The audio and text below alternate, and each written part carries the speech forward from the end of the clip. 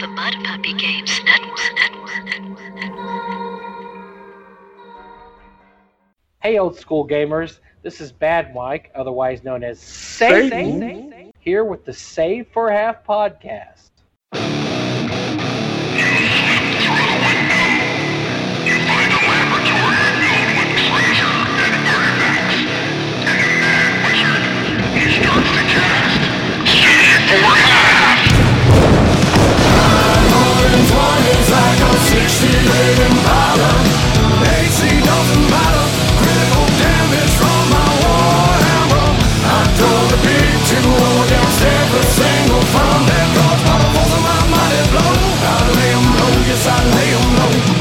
Welcome to the Save for Half podcast, where we'll talk about old school games and the modern games inspired by them.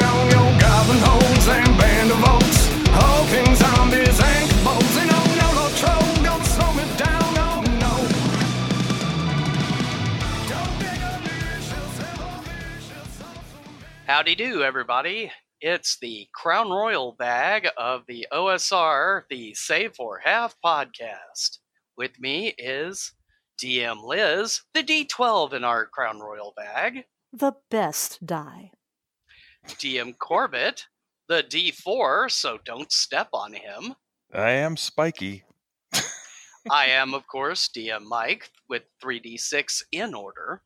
And joining us for a special guest appearance is our D20 and D-Die himself, DM Jim. Hey, I brushed my teeth just so my voice would be minty fresh for you guys tonight. Ooh, We appreciate the effort. and we can tell. Oh, absolutely. And this episode, we are talking about Avramir Yay! by Mothshade Concepts. David Hill, right? Yes. David Yes. A. Hill. David A. Hill, sorry. And this is a multi-book supplement for the world's most popular role-playing game, Zero Edition. And we will be looking into this and talking about this supplement, what we think, what we don't think, and how we thought it. But first... What did we do at gaming this week? Who cares? Ow!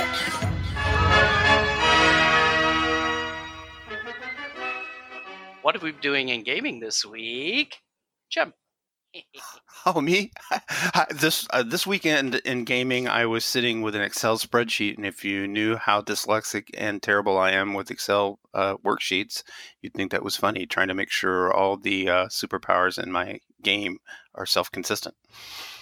Self-consistency? And math. And math, always. Sounds like orc nonsense. My mother didn't tell me how much math was involved in RPG writing. Math make brain hurt. Well, I'm glad people like you do the math so that people like me don't have to. Hey, you at least make your own characters, Liz. Unlike That's true. certain people, Amanda. I still hate Amanda. math. Alrighty, well, what have you been doing, Corbett?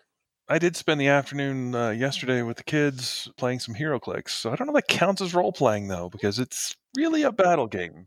I said gaming. Otherwise, shoveling this driveway was pretty much my main goal for the rest of this weekend. So, did you play out in the snow using the snow drifts like a sand table for Ooh, I terrain? could have. No, I was so Yeah. sick of snow by the end of the day. Oh, my God. Eh, You what's- see you get- Empire yeah, Strikes Back, and you're thinking, oh, that'll be fun out there, and then the Tauntaun shows up, and you got to cut it. Yep, got to. Yeah, actually, I got my friend Ben a sleeping bag from, what was it? Think geek. Big Geek, yeah, which was shaped like a tauntaun, and you opened it up, and it had guts on the inside, draw a pattern on the Printed. interior, printed, and the zipper was a little lightsaber. So, That's pretty funny. it was Yeah. pretty awesome. What was even more awesome was we sent it to him, and his little boy 6-year-old boy. immediately stole it from him and claimed it as his own. It's true. True story. So you missed out on a perfectly good white sand table. Liz and I just got back from the Victorious game. Yay. Yay! We were all playing or working on some form of hero-centric game. This weekend, yeah.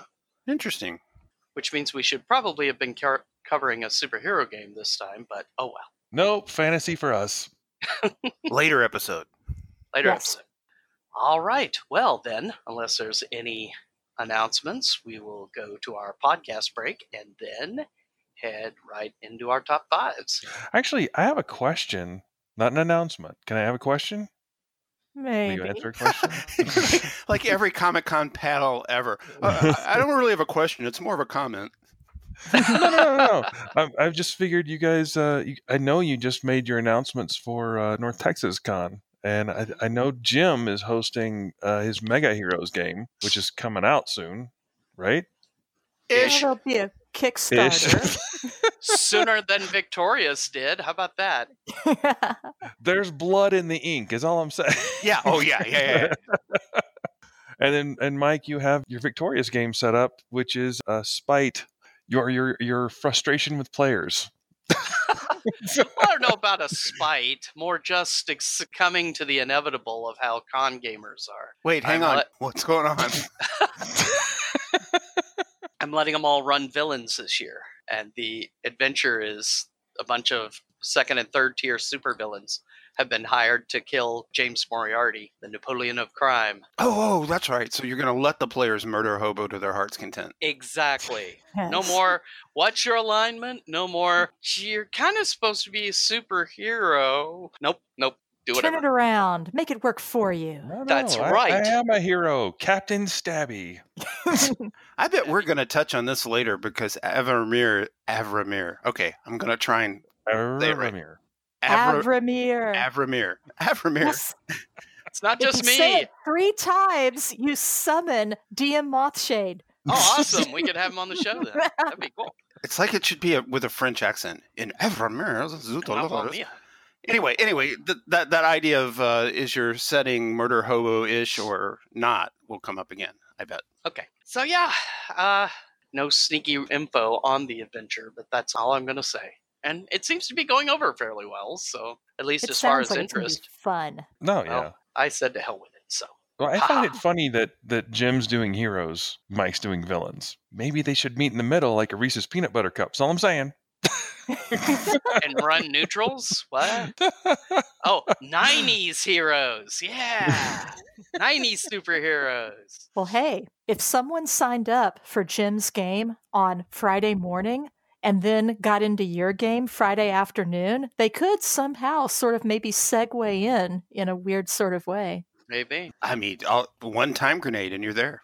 And how often do time wormholes open up in superhero games anyway, right? Am I right? Oh, Right. sure. Hardly ever. Hardly. Almost as many times as there are Hostess Twinkie ads. Or evil twins. It's never twins, Mike. Never twins? Okay. 2 ads then. And then Avramir. Yay.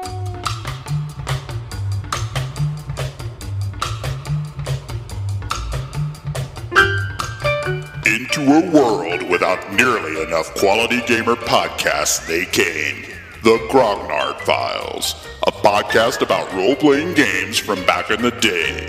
You know they're experts because they speak with British accents. Find them at armchairadventureblog.com, iTunes, or wherever fine podcasts are served.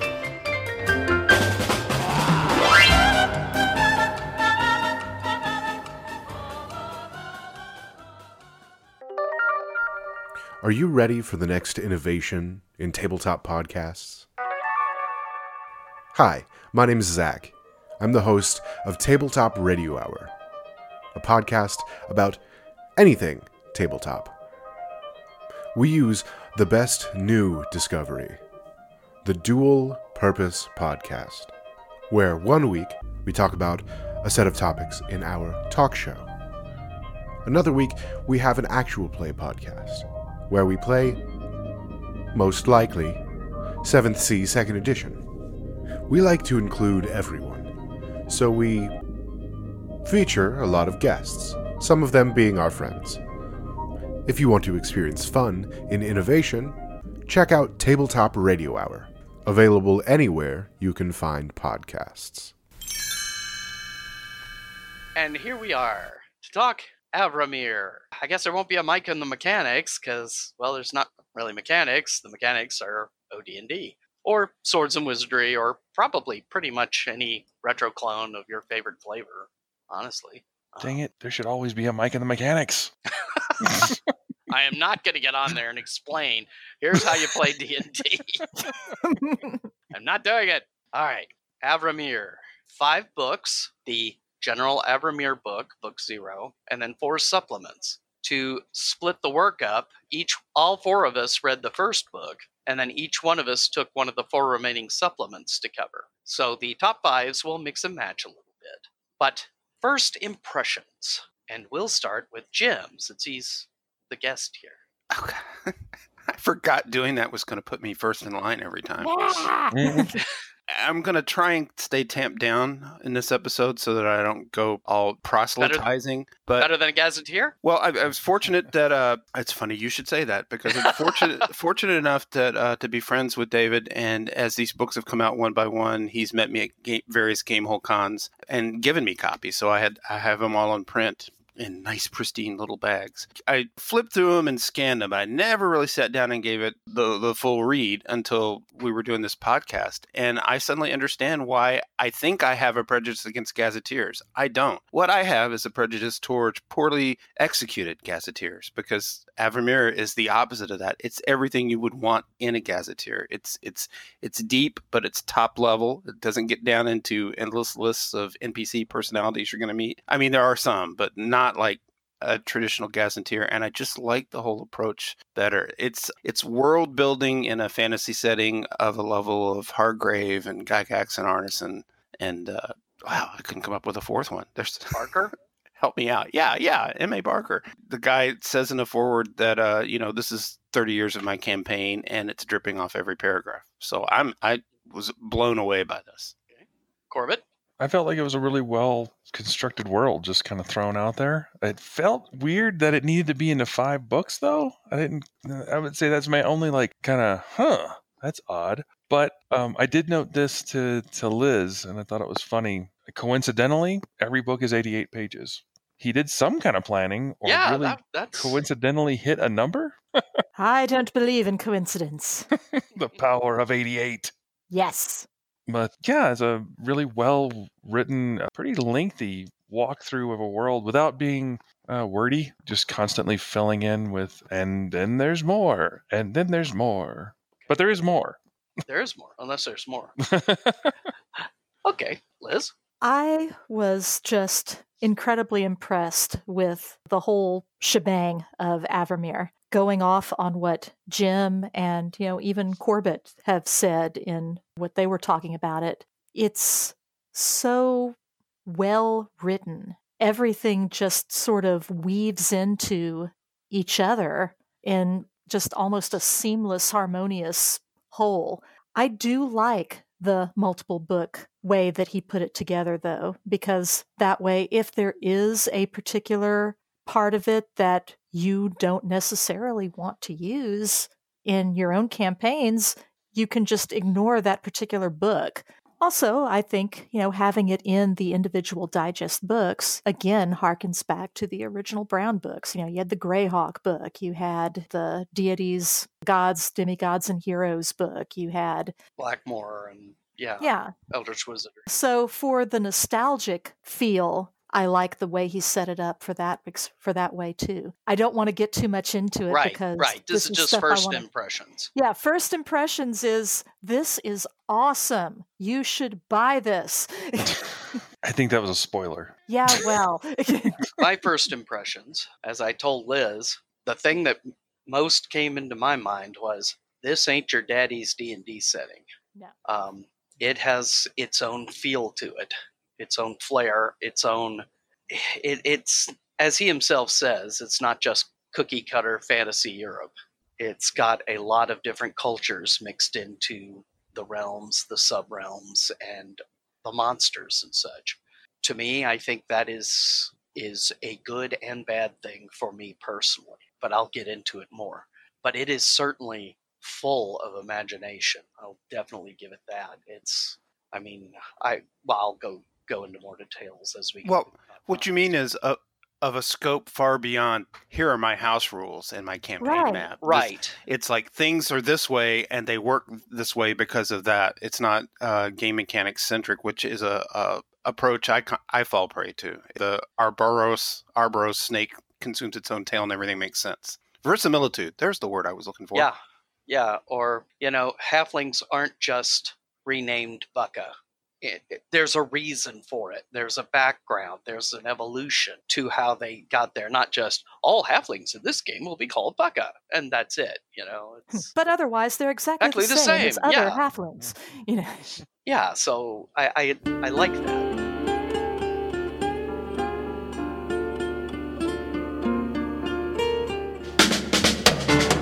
The Save for Half Top 5. In 5, 4, 3, 2.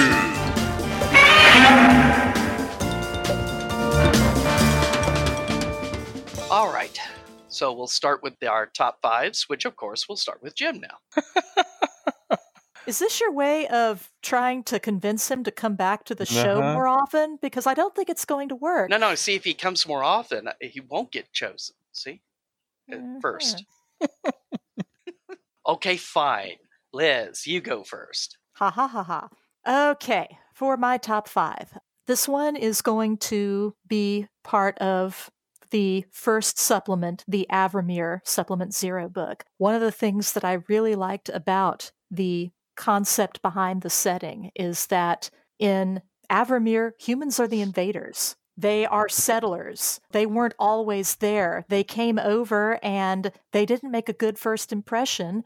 There was a huge war. They lost, but in the end, they were allowed to remain. And so they've kind of got a peace with their neighboring races, but, they're not the big boys in town. And I think that's that's a really cool concept. It is not humanocentric. Right. Yeah. All righty. Corbett? Well, I'm going to lean a little bit on, I think we all kind of felt it reading through it, but I think I'm going to lean a little bit heavy on the Patrick Swayze of this, because we all felt the Patrick Swayze-ness of the books, right? I mean, it wasn't just me. I think it was just you. I'm not sure what you mean by Patrick Swayze. Nobody puts Avramir in a corner? What? See? Avramir Roadhouse? No. I'm going to start off with the fun one because I want to do it first, but the Flutterpotamus. Flutterpotamus, of course, cute little piece of art and a fun little kind of homage to, presumably an homage to the fairy dragon. But little butterfly hippopotamus. And there's actually a lot of clever monsters. I know Liz has one on mind that she's going to come back with. But it really kind of gave me that soft-spoken moment that sort of Patrick Swayze from Ghost, when he says ditto, and it's just like, yeah. Hippopotamus. I think you can all feel that. So I'm ditto. Yeah. Okay. Jim? Wow, you went Tim Kask fast in that little bit. I'm a little rusty, so just help me out. Are we doing our top 5 of everything we read or just the setting right now? Everything we read. I've got a top 20. Besides the interesting parallels to the colonization of the Americas, like Liz was talking about, the humans show up and come crash the party and get what they get. But except in Avramir, it's as though the Native Americans had all the elemental forces of nature and some gods behind them. I guess my job then would be to focus on the spell casting. So I'm going to jump straight to the Arcana flow. The idea that the native magics are all powered by nature and these elemental forces, but humans arrive with their own invented power source for their magic called the Arcana flow, which is metaphored out as an oceanic power source. Really, it impacts the whole world. It makes magic human-centric, although the elves, fighter elves and equivalents can still use it and so forth. But the idea that it's not just this oceanic arcane power source that all the spellcastings derive from, but it comes with all this bolt-on stuff that flows back into the new mage classes like Flowcaster, where this Arcana Force, as you're drawing on it, in the Eldridge Avramir book, he goes way deep into this whole new spell system that's, at least to my eyes and reading background, very new and fresh. The Arcana Flow is eddies, tides. You can sense it if you're a spell user. You have an arcane aura, and you can sense it and do a little check to see if it's if it's high tide or low tide the second you need to throw that spell, and even manipulate it in some ways. And that all just blew my mind. I'm like, this is really cool, and aspects of it are woven throughout the rest of the setting. It's not just, the Arcana Flow is not just for mages. Yeah, I also liked that if you didn't want to get into that in your games, you didn't have to. It's something new, and it brings a deeper level to it, that can enhance your game. But if you decide you don't want to use that, I mean, in the end, it's not going to hurt what you do. Exactly so. So new spells or old, like Magic Missile. Magic Missile still works like Magic Missile does in the original Little Brown books, but with the Arcana Flow bolted on top, a mage can walk in a room and sniff, and hey, somebody just threw Magic Missile in here. That's pretty cool. I love the smell of magic missiles in the morning. Smells like victory. Okay. My number 5, I was really blown away by the magic items. It seems like in a lot of supplement books, when they provide new magic items, they're either plus 90 sword of death, head exploding on a 19 or 20 badass sword, or they're plus 1 swords with gold hilt, or something like that. It's like, okay, they're serviceable, but they don't really grab you. But the magic items, whether it's weapons or not, is just, he's thought about it. Yes. There's a sword called the Nethris. It is a mist blade. Now, it affects, quote-unquote, ethereal creatures. All right, ethereal creature sword. But it looks like it's shaped out of mist, and you can actually breathe it in and hold it for a little while, and then breathe it out, and then use it as a weapon. That is awesome to me. It's pretty cool. Froghorn. Oh, I loved the Froghorn. Summons frogs. I think I have one of those. A booming croaks summons 1d10 by 100 ordinary frogs plus 1d10 giant frogs come to serve you. Also creates a thick greenish fog. Oh, in the Davon supplement, there is a frog mantle in the magic items. And if you had the Froghorn and the frog mantle, I mean, it doesn't say that you could combine them and do even more things, but I think that would be a super cool idea that you could incorporate. That's it. I'm rewriting Temple of the Frog. So the imagination and the niftiness, I mean, there really are very few just, okay, you got a +2 axe. No, these magic items really have, even the weapons and armors and stuff, have special effects or histories to them that really make them interesting. And really has legend lore come into its own, or bards, depending on what you're playing. But anyway, that's 5. That's part of that depth of thought that is throughout the setting that I really keyed in on. Depth of thought? Depth of thought. Oh, okay. I thought it was depth? Huh? Okay. Depth of thought is Pathfinder. Ka-ching! He'll be here all week, folks. Don't forget to tip your DM on the way out. Sorry. Liz, number 4. Okay, number 4. All right. In the supplement book I covered, which was supplement number 1, Davon. I'm not sure if I'm pronouncing that one correctly. I did not ask David beforehand about that one. But anyway, they go into some subclasses of the character classes that are initially covered in the Supplement 0 book. And in Davon, there is a subclass of the thief called the Gutter Snipe. I think this is an awesome variant of the thief. It's a child of the streets and a scavenger who can find and make use of just about anything, whether it's, just an old iron pipe they picked up in an alleyway or an overheard conversation somewhere. They can pick up useful info on the streets, and it's a really imaginative variant on the legend lore ability of the first edition AD&D Bard, and not necessarily limited to legendary items and things like that, but just they have a percentage chance, instead of the standard thief ability, to be able to read magic, know languages, maps, that kind of thing. This replaces that ability. So they have the percentage chance instead to know something useful about any particular thing as they go up in levels, whether it's because of overheard conversations or they found a scrap of a note somewhere that happens to be dealing with what it is that you're trying to find out about. Their scavenging ability allows them to pick up information and just know things.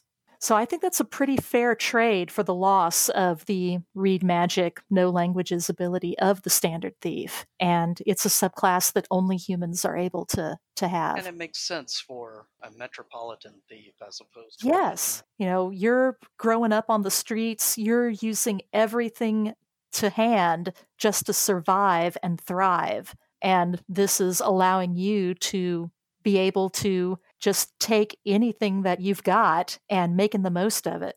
Okay. Corbett? 4. Don't bring up Patrick Swayze again. Well, good luck with that.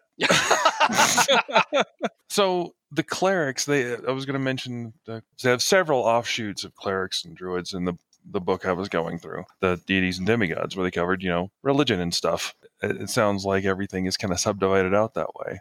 Obviously, city situations that Liz was going through and magical situations that Jim's going through. I really thought the reliquarians, when I say reliquarians, they're relic worshippers. Mm-hmm. He added an interesting class or subclass to them where essentially it's an old religion. They use relics. They worship and pull power from relics, or I guess you might call them artifacts too. It wasn't super cool. It was just a neat idea. It was a very clever, quick mechanical play. Much like any caster, you can use spell points to cast your spells, but you could also use hit points, your hit points, to cast your spells. And although that's a little voodoo witch doctory, I thought that was kind of cool. It had a certain feel. You might even take it to the level of Swayze-ness that you find in Roadhouse. And the cleric says, I want you to be nice until it's time to not be nice. Yeah, Swayze time. Oh my God. It's going to be one of those shows, isn't it? My goodness. It's the Swayze it goes. I see, you thought things might have changed since you were around here last, Jim. Oh, no. They have not. I'm sure he was hoping. That's why I agreed to be on. Oh, I'm just glad to be here to lower the bar for all future podcasts.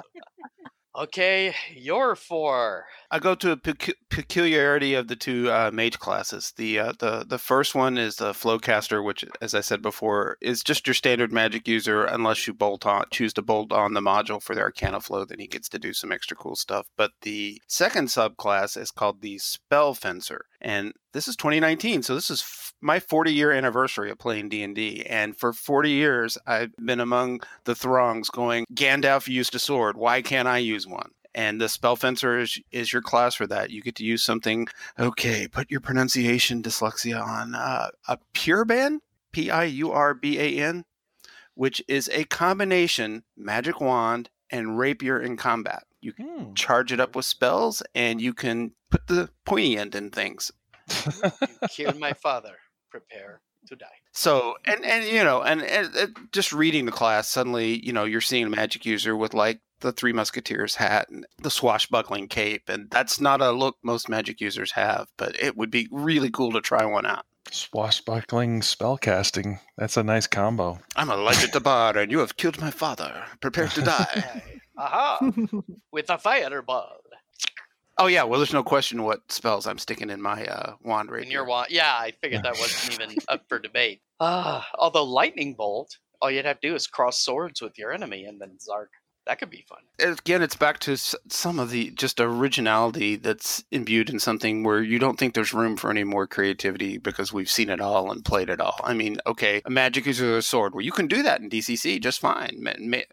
Wizards in DCC are allowed to use swords. Problem solved, right? But this is cool because that Piurban does all. I bet Piurban is some fancy other language word for rapier that I just don't know. Like how I don't know the name of half the pole arms or can pronounce them. But having a wand rapier in combat would be badass. A wapier. Yeah, I don't think we want to call it wapier.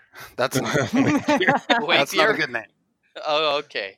All right. Well, my number 4 I covered the second of the 2 supplement books. Supplement 1, what Liz covered was, what was it called? Devon? Davon, that's it. And mine was Mavolg, and they're basically the 2 human realms, such as they are in the realm. So mine, they had a nice description of various areas and encounters. And I liked it because it reminded me of some of the old Judges Guild, like Wallerlands of the Magic Realm, Fantastic Reaches, that sort of thing. Only instead of giving you like the hex number, it just gave you the location and what's going on there and what you might run into and all that. Which I found was Bloodsaw is who I should have named along with Hargrave, Gygax, and Artisan. Thank you.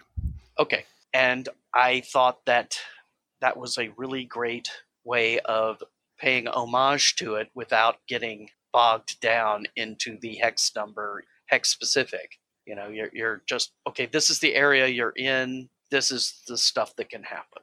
And I thought that was really cool. Much more intuitive and flexible for the DM. So, Liz, 3. Alrighty, my number 3. So this is just a little cool aside that I thought was interesting. Because, I mean, the whole thing that I've noticed throughout reading what I have is just little bits and pieces that are stuck in almost accidentally, but I don't think they really were, in the middle of reading about certain things. And I tend to want to believe that they're just little Easter eggs stuck here and there, that things that mean more than perhaps they're meant to mean. And in the Davon book, they're talking about the ministries, the various government of the human lands. And we have a list of the different ministries: the Ministry of Allocation, the Ministry of Artifice, the Ministry of Censure, and all of these listings, they're basically very cut and dried, saying what the ministry does. Ministry of Allocation, Finances and Funds. Ministry of Censure, the peacekeeping and law enforcement, etc., etc. And then at the end, you have the Ministry of Sanction, and that listing reads, ostensibly, the ministry that takes an interest in contracts and agreements. That is the only listing that is not cut and dried out of all of that listing, all of those, the very end. But this one, ostensibly, the ministry that takes an interest. There is the espionage use of the term sanction. Yes. And so, but it doesn't go into any more detail than that. And so I'm just going, okay, what are they really? And is it up to the individual DM to decide, or do you find out in a later supplement book more about the Ministry of Sanction? But now I want to know about the Ministry of Sanction and what it really does. Well, and here's something maybe you can answer for me, Liz. Mm-hmm. In the book, David Hill mentions that alignments, he splits it from alignment and ethos. You know, alignment is law, neutral, chaos. Oh, good. We're going to talk about that because it's like the 3.5 alignment system. Right. But anyway, I got the impression with Mavolg, and you could tell me if it was about your realm. Mm-hmm. It sounds like your realm was pretty much the law realm. Mostly. Whereas Mavolg read more like neutral / chaos, which doesn't necessarily mean evil, but chaos. He says what you just said explicitly in one of the books. Yeah, I think it was the book 0. Yeah, it's the quote-unquote safe settlement of humanity, but it's not really safe. Safe. It's safer. So, yeah, there are, of the various counties, there are safe places where you're less likely to run into bad things. And then there are others where you are very likely to run into bad things, even though you're still within the realm of Davon. That's something I was going to probably go into in one of my top 5, but I'll talk about it here it kind of segues in, so I'll talk about it here instead. You know, you've still got those pockets of danger and wrongness that adventurers can stumble across, and I think the county that covers that is one called Isart or Isarte. The entire land there has been tainted by the mass graves of the fallen from the Harrowing, the name of the Great War that occurred after humans came to try to settle. There's just so many. The dead are restless there, nothing grows correctly. A lot of bad things can happen in that county. It's A land where the shadows lie? yeah, you could say that. Then, at the opposite end of the spectrum is the county of Nedre, where art, story, and song are lauded. This would be, Bard Central, any other place. And The San Francisco of Evermere. yes. The best part about Nedre is that in the capital city, rival art gangs fight one another for influence and performance rights. And the fights could be street brawls or they might be dance-offs. Either one is entirely possible. So it's pretty Swayze is what you're saying. Yes, it is very yes. Swayze. I was like, I gotta say, when I first read about that, I immediately thought of that scene from the Tenacious D movie. We're going to kick your ass with our rock. It's like, the demon code prevents me from Denying a declining a rock-off challenge. Yeah, when they challenge the demon to a rock-off and the demon just stops and goes, damn it! I've got to do this! All right, fine. So yeah, I mean, it's the lawful, quote unquote, pay, but anything can happen depending on where you are in Devon. So yeah, and I got that feeling about alignments as a whole. It's like alignments, which frankly is kind of how I play alignments, is, this is a general how you feel. Does that mean that you will never, ever, ever do anything evil ever or good? No, but that tends to be how you tend. Okay. Corbett, 3. Your Swayze number 3, Corbett. My Swayze number 3. There are no orcs. This is just straight up. There are no orcs, and you cannot have a half human, which honestly, I really kind of like. It makes it very high fantasy. Kind of the races are the races, and you deal with it on your own. There's no mixing and matching, which sounds a little racist now that I said it out loud. I think it's just the opposite, because with no half orcs and no half elves, you get out of all that rapey character origin story stuff. Yeah, that weird stuff. But I thought that was a part where Mothshade really felt like, Swayze when he was in MASH as this dying soldier. Was like, I'm going to go out my own way. And Mothshade, you Swayze'd it up. I hate you. All right, Jim, over to you. I wish I'd seen more Patrick Swayze movies now, frankly, because I can't with any Don't good retorts. encourage him. I'm going to skip down to the new monsters that appear in the Eldritch Evermere book, because they're just... they're that way throughout the other books too, but there are just loads and loads of super creative new monsters to like. Not just a beholder with a different name or phase cat. Wait a minute, I just did it. Yeah, even if you're not going to play the campaign world, I think just the magic items and monsters alone are worth it. This is why I love all of this to begin with, is because even though I would never personally run the setting, because I create my own settings, and me, David, and you guys, and Corbett, I'm fogging out, but didn't you start around 79, 82? Yeah.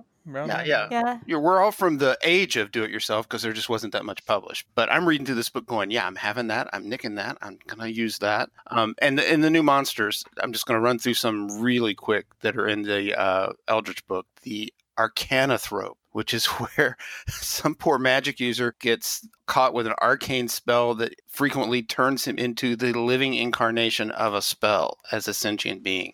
That just blew my mind. You just want to be a sentient fireball. Yeah. Don't want to fight one of these, but I'd love to take one for a test spin. The Dwemer Ganger is a sentient. Well, back up to the Arcana Flow. It's speculated that it's semi-sentient anyway. So a Dwemer Ganger is a little sentient chunk of the Arcana Flow that sneaks up on a magic user, copies his appearance, and steals all his spells, and then walks around casting them. That's the Goblin Dimmer. And Mike, you know how you and I squabble back and forth about a recent season of everybody's favorite British Time Lord, and you're like, all I want is a little more Spock. Well, you know my taste, how my taste run. I like a little John Ramash and a little Gonzo. And the Goblin Dimmer are these goblins that have just somehow figured out how to create arcane dimension jumping spacesuits, and they just show up and port in from one of the outer planes and port back out. And like the leader goblin dimmer is the one that kind of points them, but it's still kind of random. They don't necessarily know where they're going. They're just showing up. They're goblin time lords. Yeah. A mouse in Spellamental. Try saying that 3 times fast.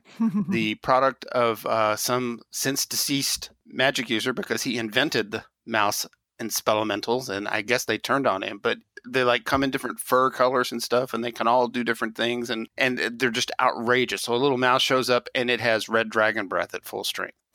Want to jazz up your mouse guard game? Yeah. Talk about Bob Bloodsaw and Judges Guild games. Yeah. That's a Judges Guild kind of monster there. Oh yeah, definitely. And just boatloads more of the same kind of just trippy monsters. Yeah, I mean, he's got them in the Davon book, too. There's the Tanglewood squirrel. Again, rodents that can take things. They comprehend languages. They can't speak them, but they understand any spoken language. They possess thieving skills of a level equal to 1/4 of the total number of squirrels present, to a minimum of 1st level. So say you got 16 squirrels, each of them has skills equivalent to a 4th level thief. There you go. And they can use mirror image once a day. Ah! And then they like magic.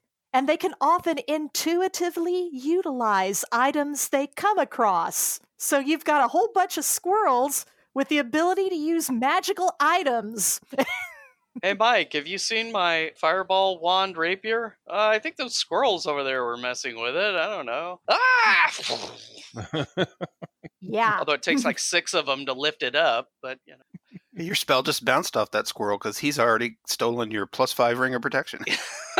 Yeah, there's a very real theme going through of animals that would normally seem to be cute and cuddly and harmless. And it turns out, no.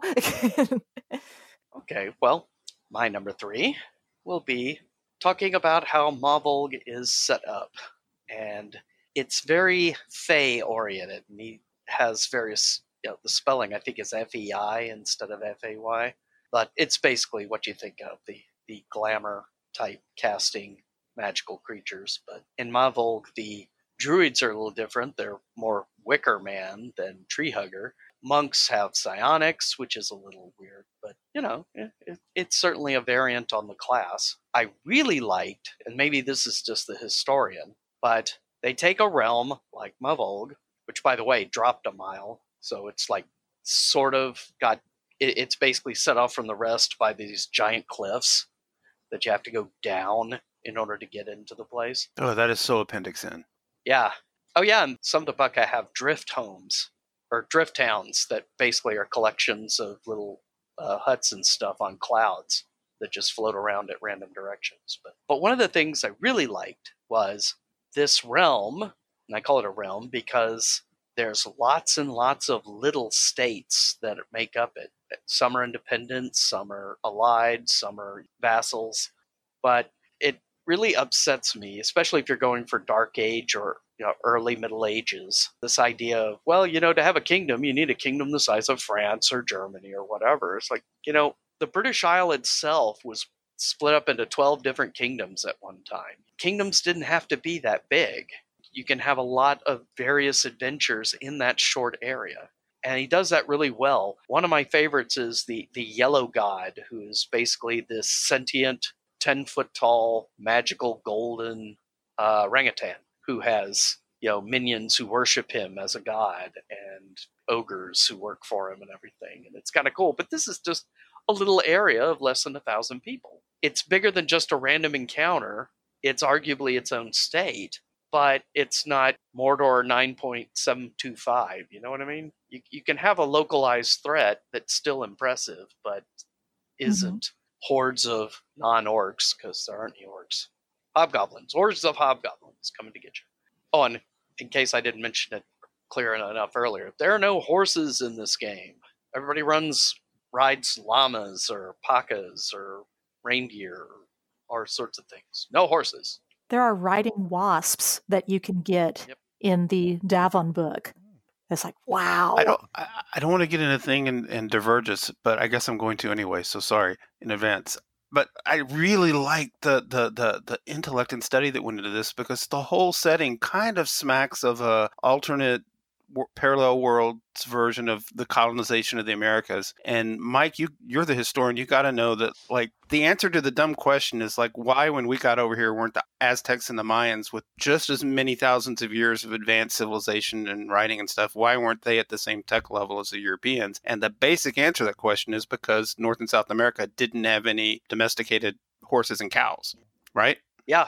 Well, that's one of many reasons. Here's Dave Hill going, yeah, this is the fix for that. This is what they have in this world. Right. And also, they didn't work steel. Everybody thinks, well, the Spanish conquered the Aztecs because of gunpowder. It's like, well, not really. I mean, have you ever been in the tropics? It rains a lot. And arquebuses don't work well. It was really steel and horses that really made the difference. So, yeah. And it's a nifty play on it. I like it. In some ways, but being myself, I got to have some things to grouse about. But I'll save those for my last two. You need a little Spock. I know. Yeah. Liz, number 2. Number 2. All right. Davon Supplement has a rumor table included in the Arch County of Darenskarn. I think I may be pronouncing that one correctly. It's like they knew your character was coming there. I know. So, yeah, there's a rumor table when going over that particular segment of Davon. The best part about the table is that none of the rumors are shown as either true or false. You decide for your own campaign. So you've got like a table of 20 rumors. Who knows?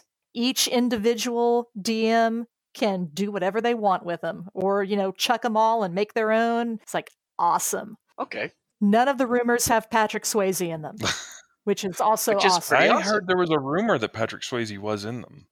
Maybe you should check the table. No. If you roll a 30 on a D20, you can see that. So, folks, if you're attending North Texas RPG Con and you see in the schedule that Corbin is running Avramir, you know what to expect. All the Swayze you can stand. That's right, Patrick Swayze. God, you guys are just jealous of Swayze. Yeah, not really. Okay, number 2, Corbett. Okay, I get that you don't like the Swayze. It's okay. I'm just. I'll back it up. It's okay. It's okay.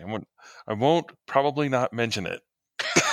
Probably, maybe. He won't probably. Probably. So I read the book about the gods, Deities and Indemnities. Right? I thought was. It was Deities and Indemnities? What? No, Diminities. I got it. Oh, okay.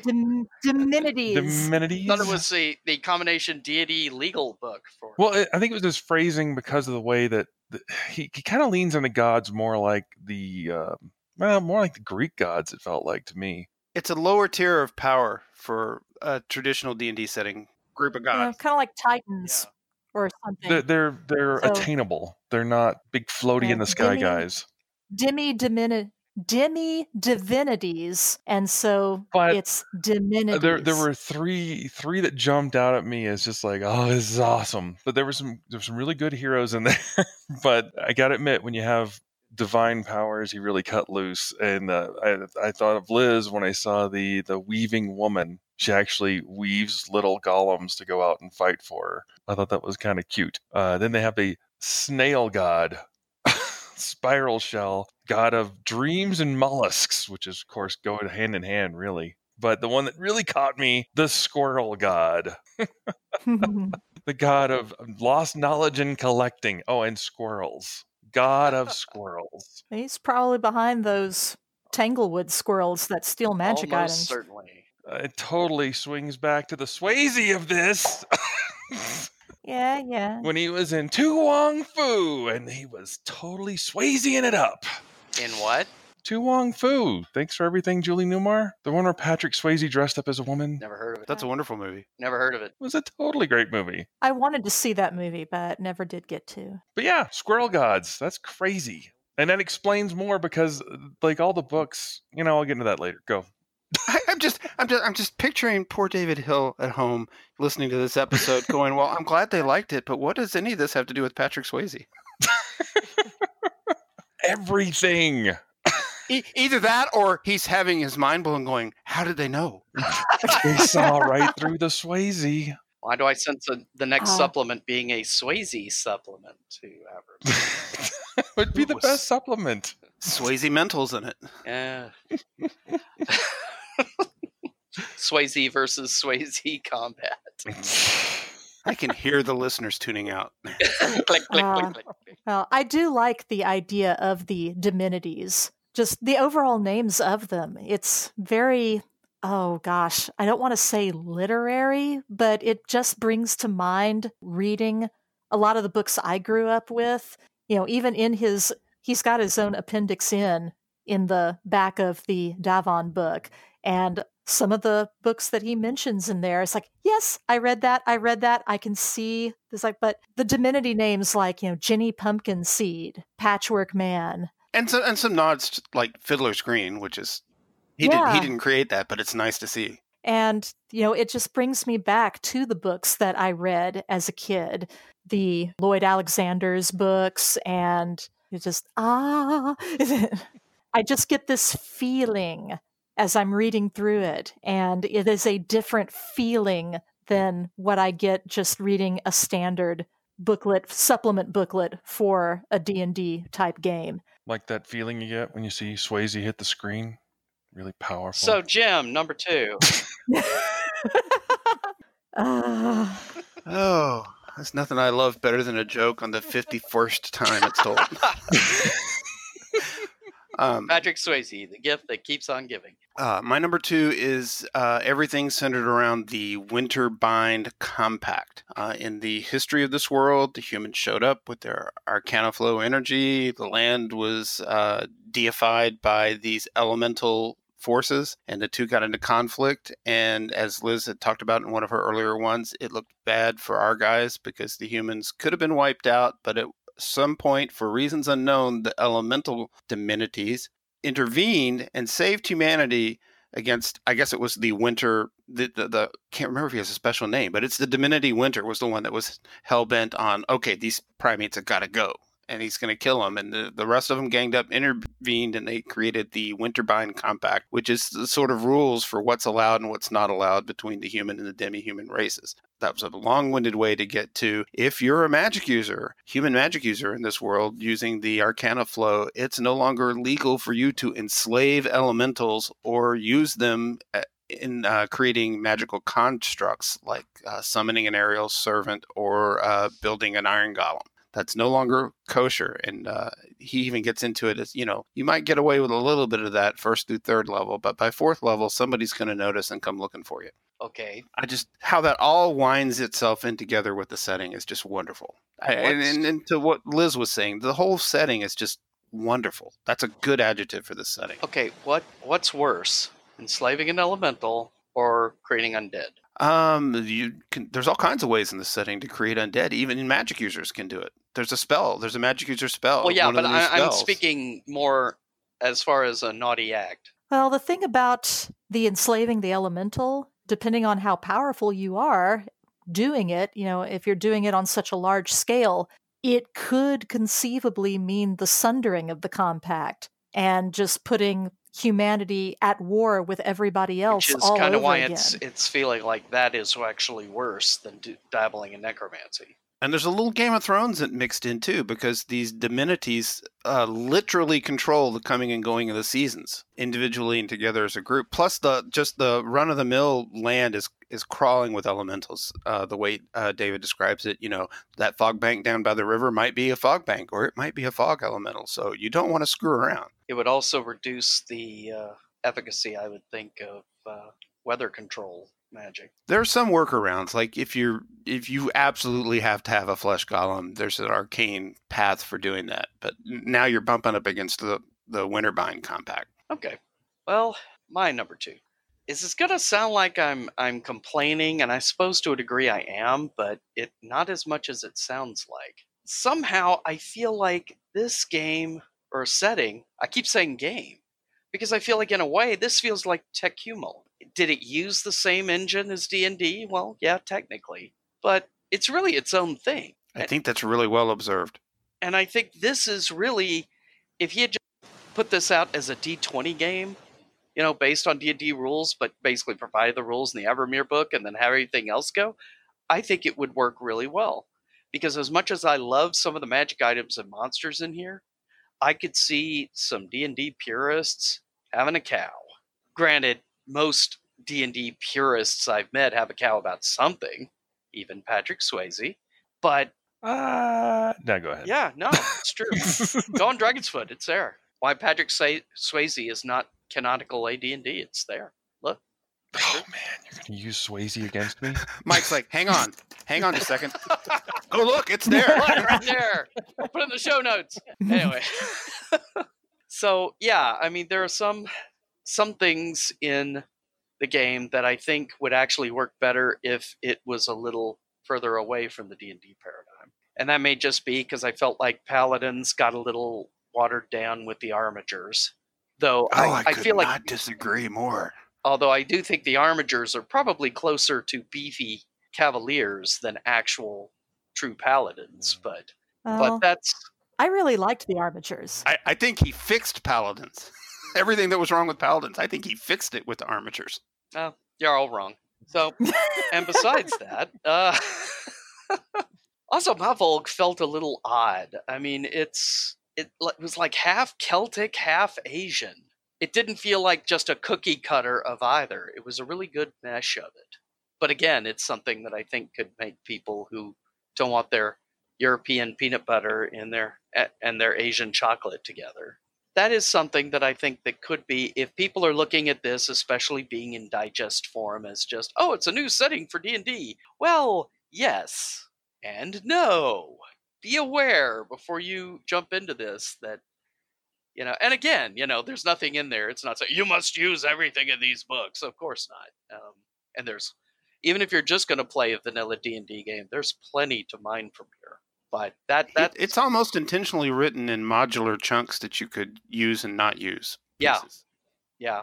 And this may be heresy, but I think it would have been easier to read if it had not, each book not been broken up into the Men and Magic, Monster and Treasure, Underground, and Wilderness Adventure sections.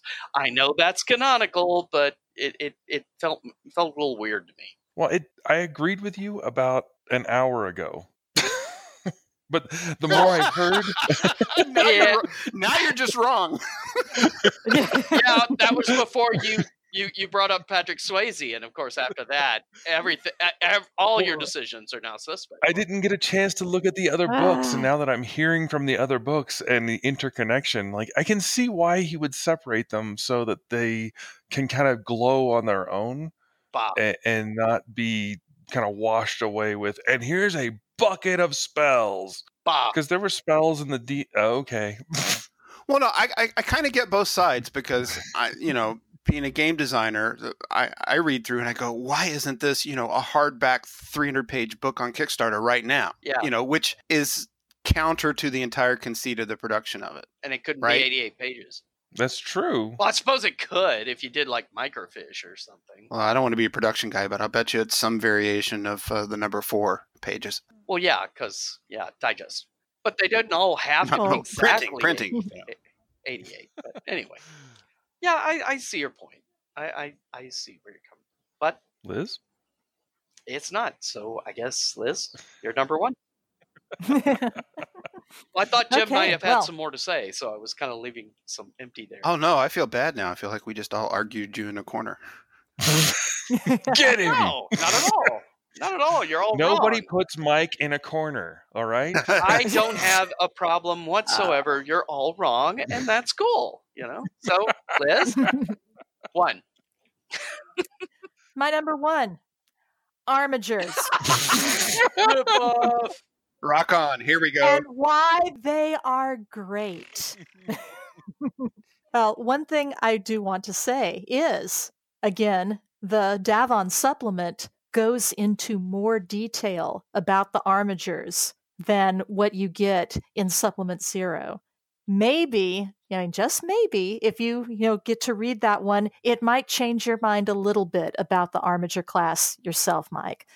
One might say an Armiger is a paladin who got down off his high horse because horses aren't in this game. But he's on a battle reindeer. Well, Starting off, reading in Supplement Zero, I felt that the Armiger was pretty much a combination of some of the best traits from the Paladin and the Cavalier mashed together, allowing more freedom of expression depending on the court that you have your character serve. And you've got the 8 different courts, and some of them are neutral, some are law, some are chaos. And if you're wanting to play a traditional type of Paladin, you could have your Armiger be from the Court of the Griffin. Their charisma-based attack is against undead, so they turn undead. Seduce them. Because charisma. See it? No. Yeah, no. Oh, okay. No. No. But you've got the various type of courts, and depending on what type of Armiger you want to have, you can have them be more like a Paladin or more like a Cavalier. It gives you an opportunity to make it more your own rather than, oh, you're a Paladin, all Paladins are alike. You could be an Armiger, and there could be someone else who is also playing an Armiger, but both of your characters could be wildly different from one another. Their goals, their appearance, what's important to them, all those things. So it's really cool. They go into a lot of detail as to the various courts, what an Armiger who hails from that court family will tend to look like, because, for the most part, you are born into being an Armigerial court. So it's almost like families, And in that case, it's very much like a Cavalier. You're from a noble family of some sort. That's the prevailing thing. The thing, yes. Okay. Anything else, or do you want to keep going with that? Or no, I don't want to go on and on and on about it, but Oh, she wants to. But she wants to give you time for the Swayze.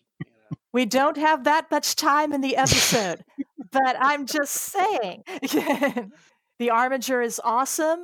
You can do a lot with it. You can customize it to whatever kind of character concept you've got in your head, and it's cool. Then Corbett, number 1. You're number 1. I knew it would have to happen eventually. Yeah. Where does Swayze fit in this time? No, I was going to talk about the art. I really, really enjoyed the art. Were there any pictures of Patrick Swayze in there? I didn't notice. Well, I don't know what your fixation with Patrick Swayze is. Yes, you do. The art is wonderful, especially the ink washes. You're right.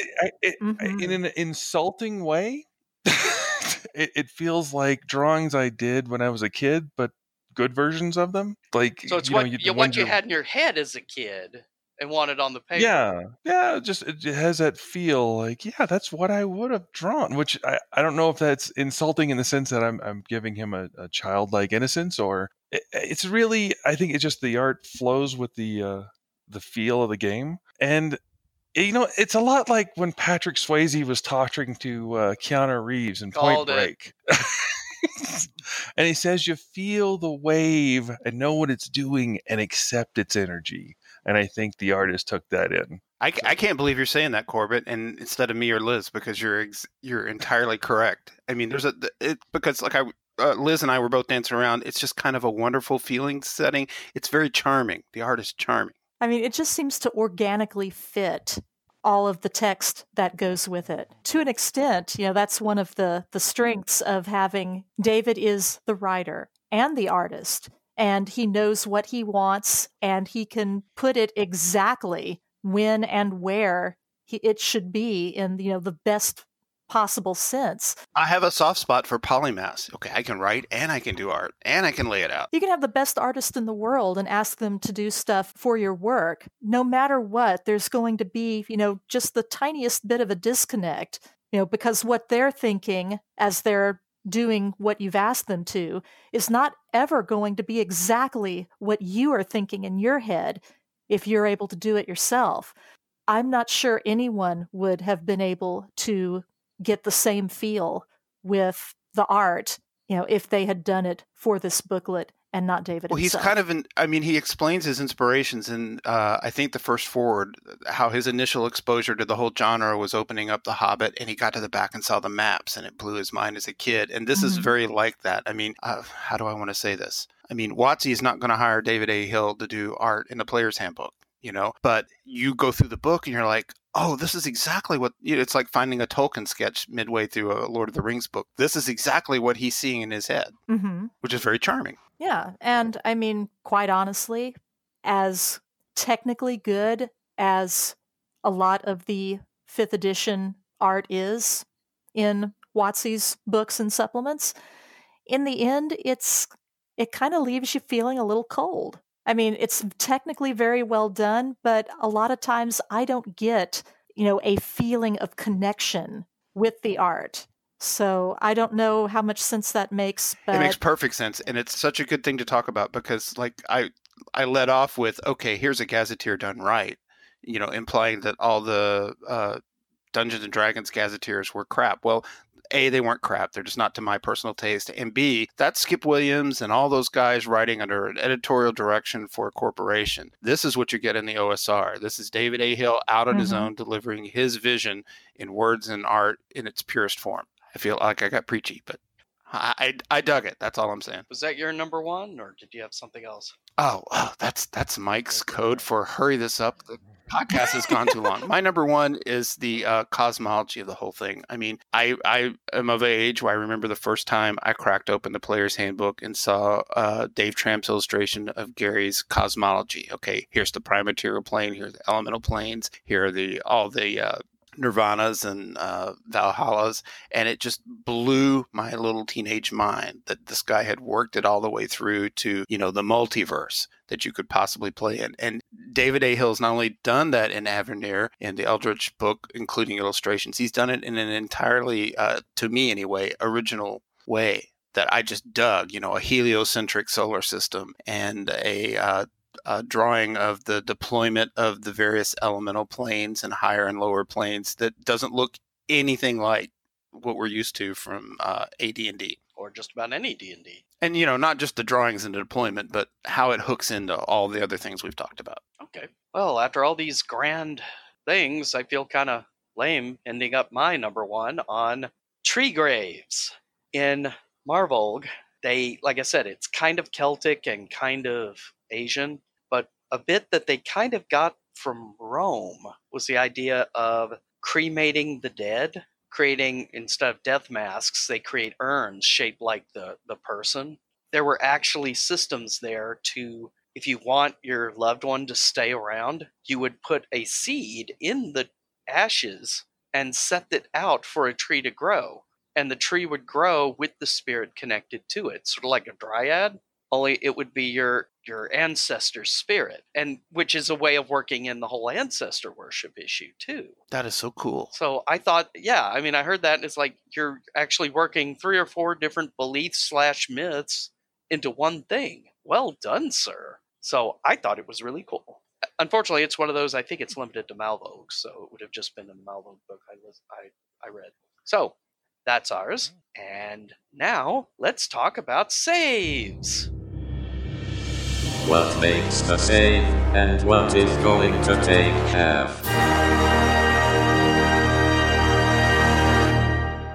What makes the save, and what doesn't make the save? And keeping our order, we'll start with Liz. Alrighty. What makes the save? This is hearkening back to what we were talking about at the very beginning of this episode. Just the masterful world building throughout the entirety of these booklets. Like we said, Avermeer is not just another Tolkien-esque world ripoff using somebody's house rules. It is in every sense its own unique animal. It is well thought through. It is executed into a harmonious whole. It is, by turns, serious, chilling, mysterious, and imbued with a wry sense of humor that invites you in and it makes you want to stay a while. I just think this is totally made of awesome. And I have been wanting to cover this for so long. I'm so glad we're doing it. I've written, my Aden campaign for AD&D.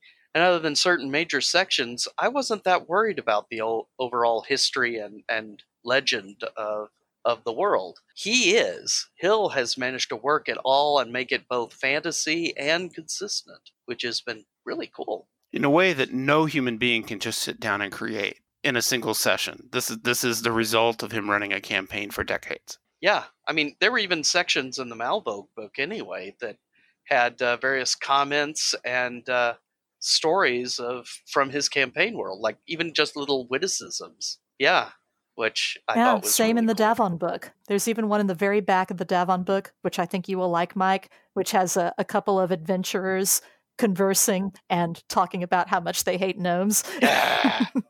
Yeah, I mean, it's certainly a lot better than your 13-year-old best friend's character's dead corpse is still in the room with the giant spider, isn't it?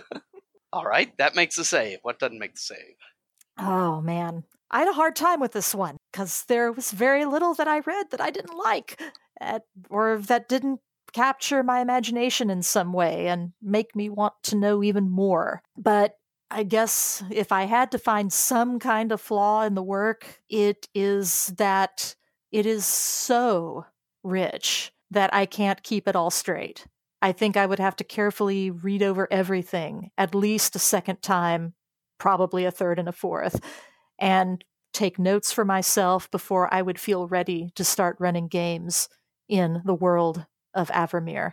And I would probably start small and give myself just a very small portion of the whole to become familiar with, rather than leap into a grand adventure spanning the world and doing all this stuff. And, honestly, I think that's more true to the genre anyway. My favorite stories all start out with an ordinary person in some backwater finding themselves thrust into adventure and trying to figure it all out. So, I mean, maybe that's not so bad, but yeah, I had to really reach to come up with that one. Okay. Corbett? Okay, makes a save, Patrick Swayze. Now, what doesn't make a save? Oh, Patrick no, that's Swayze. It was actually the same thing you'd commented on earlier. Doesn't make the save was that the book felt like it didn't need to be. It should have been like for the OSR or whatever you feel like using, because this world is complete. It's fine with the OSR. It doesn't hurt my feelings that it's connected to the OSR, but yeah, I think it could probably benefit from being actually used in a lot of different systems for different reasons, because there's so many points you can go to in the world that make it feel well, like Liz was saying, it's it's happy, it's sad, it's good, it's bad. It's what does make the save is it's a great world. It's rich, it's strong, it's bowling you over.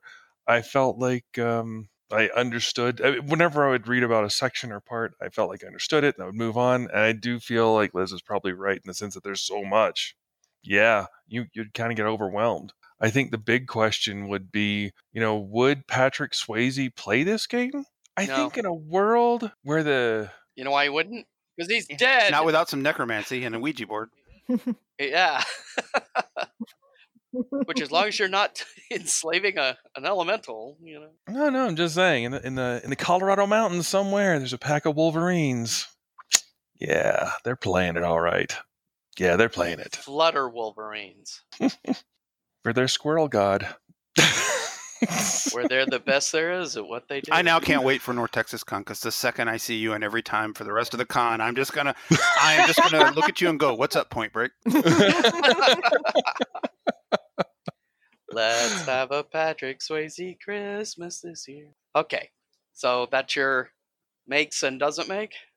Doesn't make and make. Okay. Jim? I did it reversed from Liz. She had to go the other way. What makes the save is just this entire product is, in my opinion, must read D&D. If you're listening to this and you've been unaware of it before now, go to DriveThruRPG, spend $6.99. You can't even get through Taco Bell for $6.99 anymore.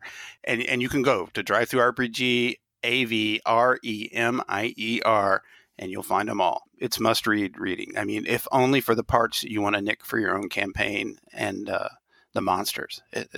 That's $6.99, easy right there. What doesn't make the save, I've got one. What doesn't make the save is the way David has marketed this book to date.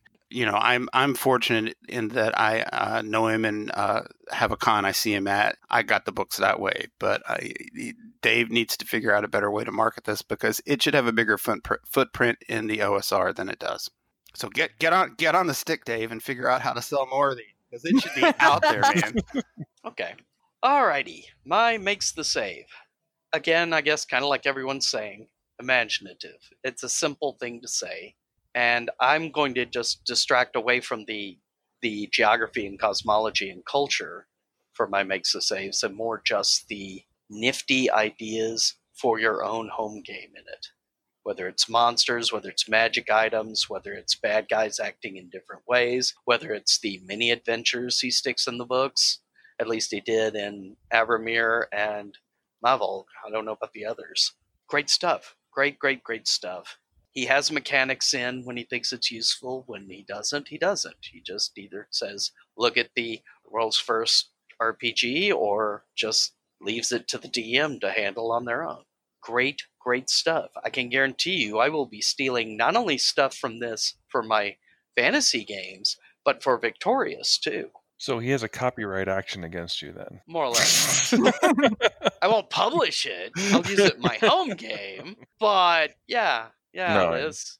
See, I agree. y'all keep complaining about the giant spiders, so now you're gonna get other stuff. You're gonna get crypt dragons now. I want a Greedle. No. I want a Greeble. No. Greebles were cool. They were cool. They are dragon mice. They are adorable. I want I'm one. surprised you didn't mention them. I was tempted. We only have 5. Yeah, I that is know. true. I mean, it was on my list as something possible to talk about, but I'm getting it in now, so it's Well, kind this of is a why freebie. everybody should go buy this on Drive-Thru-RPG, because there was too much for us to talk about in an hour and a half. We didn't even skim the surface. Okay, my doesn't make the save. And this is totally me. This is Mike Stewart. This is not, necessarily other people will find it a positive. In fact, most people may find it a positive. But I tend to like my campaign worlds lower fantasy than Avramir. Avramir is middling to high, I think. That's fair. And that's great if that's what you want to play. That's awesome. Me personally, not so much. But for that setting, it works great. But your mileage may vary, so be aware. Although, from all the talk of Flutterpotamuses, Greedles, Crypt Dragons, and Patrick Swayze, you would always already expect this to be a very high magic campaign. But, just in case you hadn't got it through your head. That's my doesn't make the same. All right. Well, this has been Avramir by David A. Hill and Mossshade Concepts. We will have links in the show notes to the Drive-Thru-RPG page. Does he have a Mythmere Concepts page? Do y'all know? Or Mothshade Concepts page? Sorry, Mythmere. Mothshade. He does have a Facebook page for Mothshade Concepts. Okay, and we'll we have a can link on include that too. Yeah, we'll link that as well. That was an easy slip to make, because All David right. A. Hill and Matt Finch think a lot alike after reading this book. Well, the Sinister Shrooms, but that's a whole different. All right. Well, thanks for coming on again, Jim. Hope we'll have you on soon for a slightly less Patrick Swayze episode. Champions, right? Slightly. Yeah, champions. Because what possible connection could Patrick Swayze have in a superhero game, right? Oh, God. Corbett has weeks now to work that out. That's right. Yeah, thanks a lot, Mike. All right. Well, thanks again, and say goodnight, everybody. Good night, everybody. See Good night, everybody. Free arc, everybody. And we are.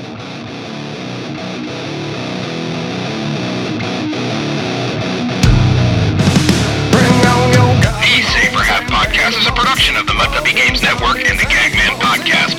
The Save for Half theme music is provided by the band Mississippi Bones. You can find them at mississippibones.bandcamp.com. All player characters mentioned in this podcast are fictional, and any resemblance to PCs living or dead is purely coincidental. No NPCs were harmed in the making of this podcast.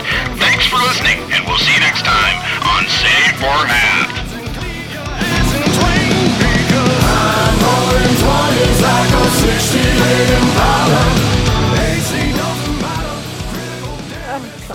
Free arc, which is Goblin for Here Comes Patrick Swayze, run! Or here comes Patrick Swayze. Get him!